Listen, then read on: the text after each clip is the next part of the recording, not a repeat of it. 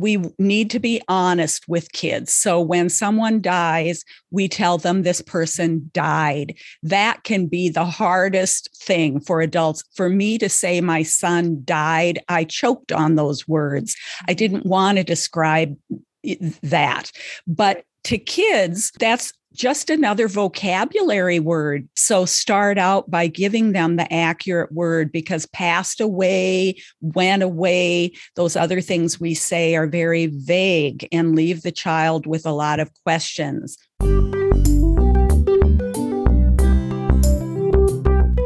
Hello, blissful parents. Michele Abraham, your host here today. I am excited to bring you someone I've gotten to know over the last little while. She is fabulous. She is heart-centered, and she just absolutely is so passionate about the support she gives parents. Let me please introduce you to Michele Benyo. And Michele, hi, how are you? Hi, Michele. I'm so happy to be here. Thanks for inviting me. You're welcome. We have a Michele times 2 today for you guys. You're in treat, 2 Michelles. Let me tell you a little bit more about Michele Benyo, everyone. Michele is a certified grief recovery specialist, early childhood parent coach, and the founder of Good Grief Parenting. After her 6-year-old son died of cancer, her 3-year-old daughter said, "Mommy, half of me is gone." Oh, heartbreaking statement. Focused Michele's career as an early childhood parenting specialist on the impact of grief on young children, particularly after child loss. Michele equips parents and other caring adults to recognize young children's grief and to provide the support children need to build resilience and cope with any loss. The desire of Michele's heart is to see families live forward after loss towards a future bright with possibilities and even joy. As I told you, Michele's passionate about this subject, and she's got a story that's incredible and a heart that's here to share with you guys how you can support your kids too. So Michele, welcome, and thank you so much for being here with us today. Thank you, Michele. So Michele, let's dive in first with, we were just discussing a little bit about how we've had a lot of experts on here talking about children's behavior and the ways that it presents itself. And it was interesting. You just said something about how grief presents as sometimes as behavior that's not actually behavior, but it's grief. So let's just start off right there. And I think we can take our conversation from there. Yeah. Yes, I enjoyed listening to some of your previous guests. And, it just really, when we talk about raising young children, because my focus is on that early childhood age, birth to 8 or possibly 10, there's so much that we as parents are dealing with around their lack of skills in regulating their behavior, and also communication skills, and even just cognitively understanding these feelings that they have when they've experienced a huge loss event and are experiencing grief. So there's so much in that. Young children grieve just like adults do. I mean, my daughter was such a case study for me. I was already a early childhood parent educator, but I hadn't really thought a lot about that grieving at that age. And so when she said, "Mommy, half of me is gone," it just really focused my attention there. And I had already been working with parents on kids' behavior. And that was what so many parents wanted to know, is how do I help my child manage their behavior? The thing about grief is that when that's a factor in what the parent-child relationship is experiencing, parents don't know how to do it either. They have so many questions about grief. I didn't know anything about grief. I hadn't had an experience before. I had to do this with my daughter.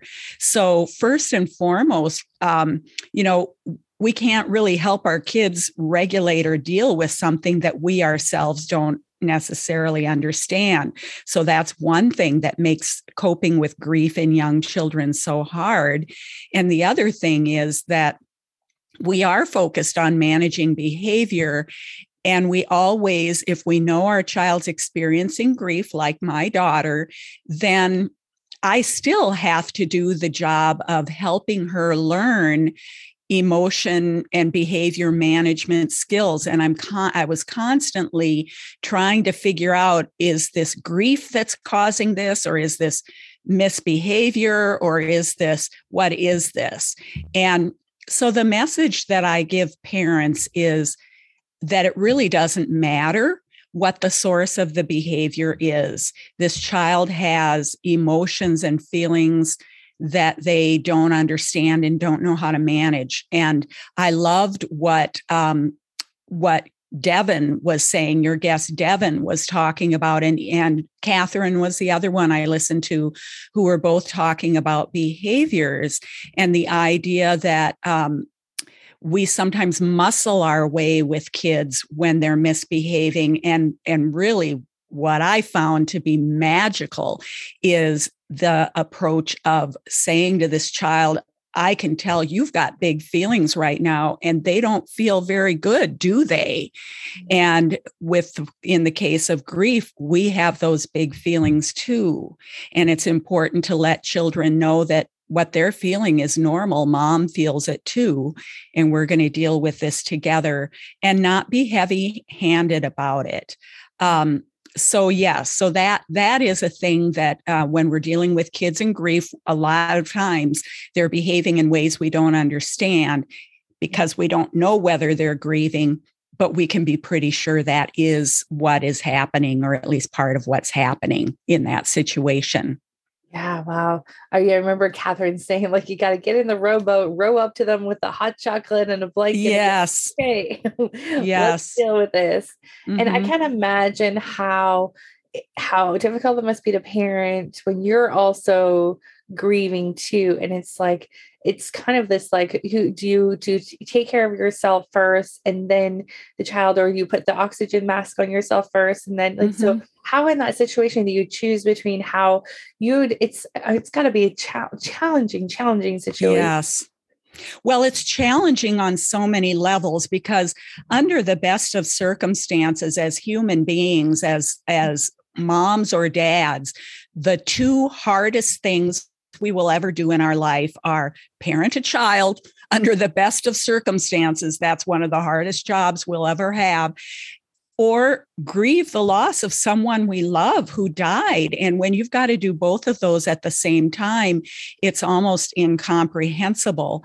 And then as parents, we just really don't know how to manage it. So, and you ask the question, and it is such a good question about which one do we do first? You really do need to put your oxygen mask on first. You really do need to take care of yourself. This young child needs so much of you, and you can't ignore that. You can't put them aside and make them wait, but you also can't do that with yourself. And so, the other thing I share with parents about grief is, first of all, you're taking care of yourself and figuring out what your self-care would look like. Because when you're grieving, self-care isn't a bubble bath. I mean, a bubble bath might be part of it, but the bubble bath isn't going to take away the stress of grief. It's still going to be there while you're in the bubble bath. So you need to figure out what you really do need, and really think deeply about the needs in your deepest being that need to be bolstered at this time of grief. And then the other thing is not being afraid to go through the grief with your child. It's not an either or situation. Your child's grieving, you're grieving. So yeah, you take their hand and you say, we are going to get through this. This is so hard. Our family is, we miss this person so much. The child's feeling a lot of insecurity. They see mom and dad, behaving in ways that can feel kind of scary to them. Can this person take care of me? So many of us grew up with parents who just pushed the loss of someone aside and never talked about it. And that's really one of the least helpful things you can do for a child, because they still know you're dealing with it, whether you're talking with them or not. So make sure you're taking care of yourself, figuring out the things you really need, including maybe getting support from someone who can take your child for a day while you do something for yourself or whatever it may look like. And then when you're with your family, you are all in this together, and you mention your loved one's name. You express that you miss them. You talk to your child about, what do you miss the most about David? I used to hear my daughter playing by herself and singing, "Oh, how I wish my brother was here." So talking to her about, I hear you singing that song. What are you missing most about David right now? We're afraid to do that with kids, but they need for us to do that. Otherwise, this loss becomes an elephant in the room. Wow, so powerful. Yeah, there's so many things going on. And so, there's all sorts of different losses of different kinds of people in your family or different ways. So is it different depending on if it's like a family member, like a sibling for the child, or like another adult, like a grandparent or an aunt and uncle or something? It is different when it's a sibling. That's a huge topic. That's why that's who I work with, because children are overlooked as grievers no matter what the loss is. And there are many kinds of losses that children need our help with. When it's a sibling, there is a connection, there is a bond that begins the moment a person becomes a sibling, and it doesn't go away. Even, for example, if an expected child is stillborn, that child who knew they were going to be a big brother or big sister will still carry that bond forward, that connection forward. That's part of what I really want to help parents understand. But the question you're asking, I think, is, do kids need support no matter what the loss? It depends on how close they were to the person. And they could be very close to a grandparent. They could be very close and just love the family dog. They could even love their goldfish, Like kids still talk about theirs a few years later. Yes. And so another part of children's grief is recognizing that we can't, when I got certified by the Grief Recovery Institute, one of the most valuable things they remind us is that every grief is 100%. We tend to compare grief. My loss is worse than yours because, losing a sibling is worse than losing a goldfish. I mean, I'd have to say yes, but the child can still have very real grief that a parent needs to help them with around a goldfish, because grief is just a response to loss of something important of any kind. And if we can help kids deal with those losses in helpful, grief honoring ways when they're little and when they're young, we're going to build their resilience for bigger losses that they're going to experience. So whether it's a goldfish, whether it's grandpa, a beloved dog, whether it's moving away and no longer being with your favorite preschool teacher that you really miss, all the things that kids are experiencing through the pandemic where they're away from people and not being able to be around them. This is very real grief.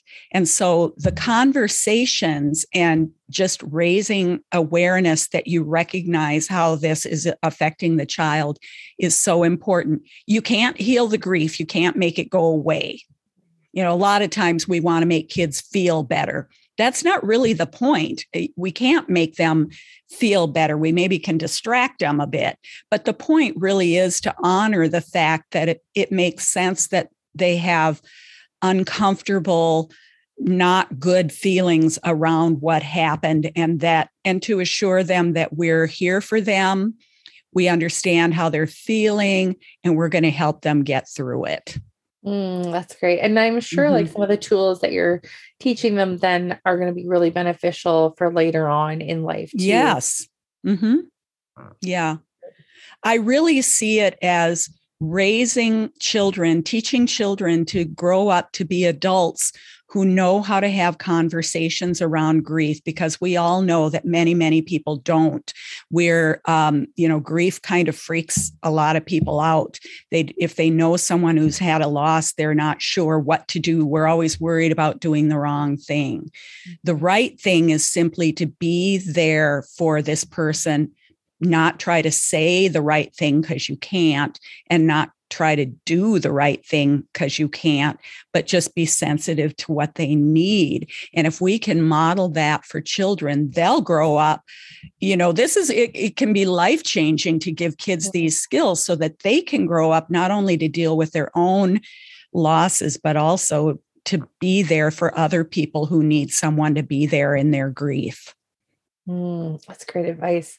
Now, the topic of today's conversation is the 4 ways adults can support children in their grief. And we may have touched on some of these already. Yes. Are there any that we haven't touched on yet, Michele? Yeah. And I forgot we were going to talk about 4 specific ones. So first of all, and some of them have been touched upon. First of all, we need to be honest with kids. So when someone dies, we tell them this person died. That can be the hardest thing for adults. For me to say my son died, I choked on those words. I didn't want to describe that. But to kids, that's just another vocabulary word that they need to learn, like so many other vocabulary words we give them. It's the adult that has trouble with it, not the child. So start out by giving them the accurate word, because passed away, went away, those other things we say are very vague and leave the child with a lot of questions. Even though they don't understand death, we can tell them the person's body stopped working and they can't do any of the things they used to be able to do. And, we can't talk with them or play with them anymore, and they can't feel anything anymore. And just as they grow, they'll grow into the understanding of death. So the first thing is honesty. And we don't need to give them a lot of information, because they don't need a lot. Let them ask questions and then answer their questions. But the second point is to allow space for conversation and invite it, which, I touched upon a little bit earlier. When you're aware that they're feeling something or they say something, ask them, invite them to say more. Ask them, how are you feeling about this? I'm really missing David today. Are you missing David today? How are you feeling about that today? Just inviting conversation. It doesn't matter if they have a lot to say or not. Again, you're developing a pattern for this child to know that you want to hear from them when they have something to say. And when they do have something to say, they'll know that you want to listen to them. So, I meet so many adults now that I'm doing this work who said, I wish you'd been there when my sibling died, because my parents never talked about it. We never said my sibling's name. I grew up, never having any help or support with this. And so opening up conversation, not being afraid of it, is really important. The third That's a really thing, good point. I'm sure like a lot of people back in the generations used to just, push it down, push it away, move on. Yeah. Don't talk about it. Don't bring it up. It never happened. Exactly. Yeah, that's so sad. Yeah. We do it because we're not comfortable with it, because we didn't learn, we didn't grow up with adults who made us comfortable. And then the other part of it is we don't think young children should be exposed to this. We don't want them to have this. My daughter was 3.5. I didn't want this to be part of her life, but it was, whether I wanted it to be or not. So not talking to them about it leaves them alone with it, because they are experiencing it and they're alone with it and they're confused and they don't have the answers they need. So yes. The third point is also something that, I've learned. My son actually died 21 years ago. So I've been in this grief space, finding everything that I could about healthy grieving for myself as well as for children. And one thing I want to say whenever I get a chance is that the 5 stages of grief are not. Those 5 stages of Elizabeth Kubler-Ross's stages were actually for someone who got a terminal diagnosis that they themselves were going to die. It was never intended to be stages for people who have lost a loved one and are going through grief. And when I started to grieve, I didn't do those 5 stages. And I thought, what's wrong with me? So there are other ways to look at grief, which I won't talk about here, but one thing that I came upon was an idea about grief that kind of developed in the 1980s or 90s called continuing bonds. And that's the idea that it's healthy and helpful for grief when we remember our loved one, because that's another thing that many of us as grievers hear from well-meaning people is, you've got to move on. You mean you're still keeping all of his toys? You got to get rid of those. You're obsessing. That's not healthy. It is healthy. It's a way for us to carry this relationship forward, because death ends a life, but it doesn't end a relationship. And so we find that grievers can live forward, which is the term I use, so much more easily, not easily, but more easily when they're able to just find ways to remember their loved one. And for a bereaved sibling, that's particularly important because of the connection that they have. So honoring those continuing bonds and finding ways to keep that loved one present is the 4th key. And the last one is also one that I've touched on, and it's simply honoring whatever kind of grief your child experiences. When they run home with something clutched in their hand, they found this caterpillar, they run home to show you, and they open their hand and it's squished and it's no longer alive. You don't brush it off and say, oh, it's just a bug. You honor their horror and their grief that they had this beautiful, fuzzy, living caterpillar and now it's dead. We honor that, even though when they're adults, that won't be grief. It's very real grief for them now. And as I said, earlier, we want to help them, work through grief, even when it's these little things. So those are really the 4 keys.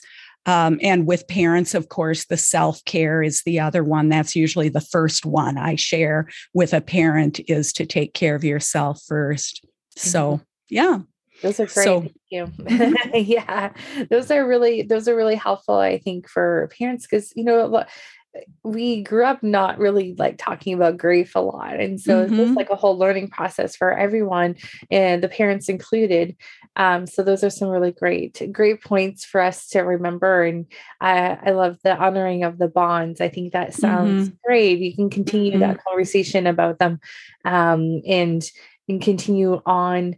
It's interesting. I had one of my best friends was killed by a train when I was backpacking through Europe. When, at 19, I was a little bit older than a young child, but that being able to talk about her and honor her took many years to be able to do that. But because I did do that, shove it down, don't talk about it. But now, like, talking about her all the time is, a lot more healing, and feels a lot better. You feel like you're honoring her more than just like forgetting about it as something horrific that happened several years ago.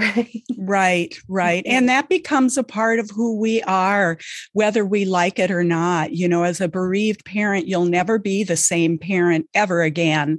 You'll parent your living child differently, and you'll be different. And we grieve that too. But there are good things in this that you can take from it. And, when a 19-year-old loses a very good friend, I mean, your future won't ever be the same, but it can still be very good. For sure.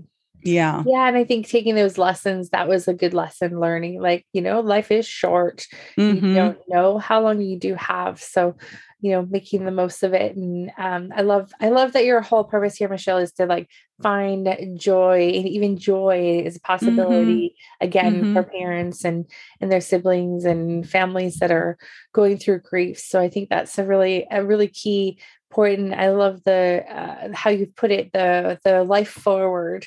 So life doesn't stop, it moves forward. I think that's an important piece too, because I think feels like probably a lot it like stops in time, stops in that moment. And it takes time. Excuse me. It takes time to heal. The other thing I want to say is, you just grieve in your own way. That was the other thing I learned. There isn't a certain way. And you also can't expect to be past your grief at any point. You never will be, but it will get better, and grief and joy can coexist. It's not a matter of getting rid of grief so you can be happy again. You can do both at the same time. That's a great point. They could coexist. Yes. Yeah, that's great. Tell us a little bit about Good Grief Parenting. So how are you helping and supporting parents? What's available to them?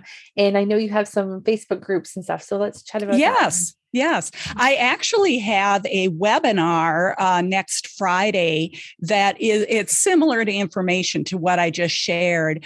And I also will have an opportunity for people to hop on a call with me, and that's always an option. My main program is See Your Way Forward After Child Loss. It's a 7-week program, and I'm going to be running that again in April. And I can work also individually with parents. So I do individual and group coaching. My Facebook group is unique because it is families wanting to live forward and really get, support each other. What we don't have, what I didn't have 21 years ago, was that community of other parents who understand, I've got this young child, their whole life is ahead of them. Now, what do I do? So the community is really what I want to provide. Everything is available through my website, which is goodgriefparenting.com. I have a community page with, all of the ways that people can connect. I also have a Good Grief guide right there on the front page of my website, goodgriefparenting.com, that outlines some of the things I talked about today, including some real specific ways of how to have better conversations with young children about loss. So, yeah. So great resources. So blissful parents, make sure you go and check out Michele's page. This seems like it's hit home for you. You need some support. You want to be a part of a community. I love the idea of having a community supporting of other parents that understand what's happening. I think that's so crucial for this, for parents grieving. And to support the siblings too. And love what you're up to, Michele. I think it's such important work in this world. I want to thank you for spending your time with us. Any last words you want to give our parents before we let you go today? The main word that I hope you heard is that it is simple, not easy, but simple to give your child what they need when they're grieving. Loss of any kind. It's just being available and inviting them to conversation and being sensitive to what they're feeling and being present with them. If we can do that instead of trying to fix grief and loss, you are miles ahead of the kind of upbringing many of us had, and you're really helping your child to experience what I call good grief. That's why I call my business Good Grief Parenting, because grief can be good when it's done in a helpful way. So don't be afraid to talk to your child about losses. That's so great, Michele. And I was wondering where that name came from. So now I understand Good Grief Parenting. That's great. Love it. So blissful parents, again, it's goodgriefparenting.com, and you can find Michele's gift there as a free downloadable as well. And also go check out the Facebook groups. We'll put those links in the show notes. And again, Michele, thank you so much for joining us today on Blissful Parenting. Blissful parents, please go out there and have a blissful week. We'll see you again next week. Thank you for listening to the Blissful Parent Podcast. For complete transcriptions of this show, as well as helpful links to resources mentioned in this episode, please visit our website at theblissfulparent.com.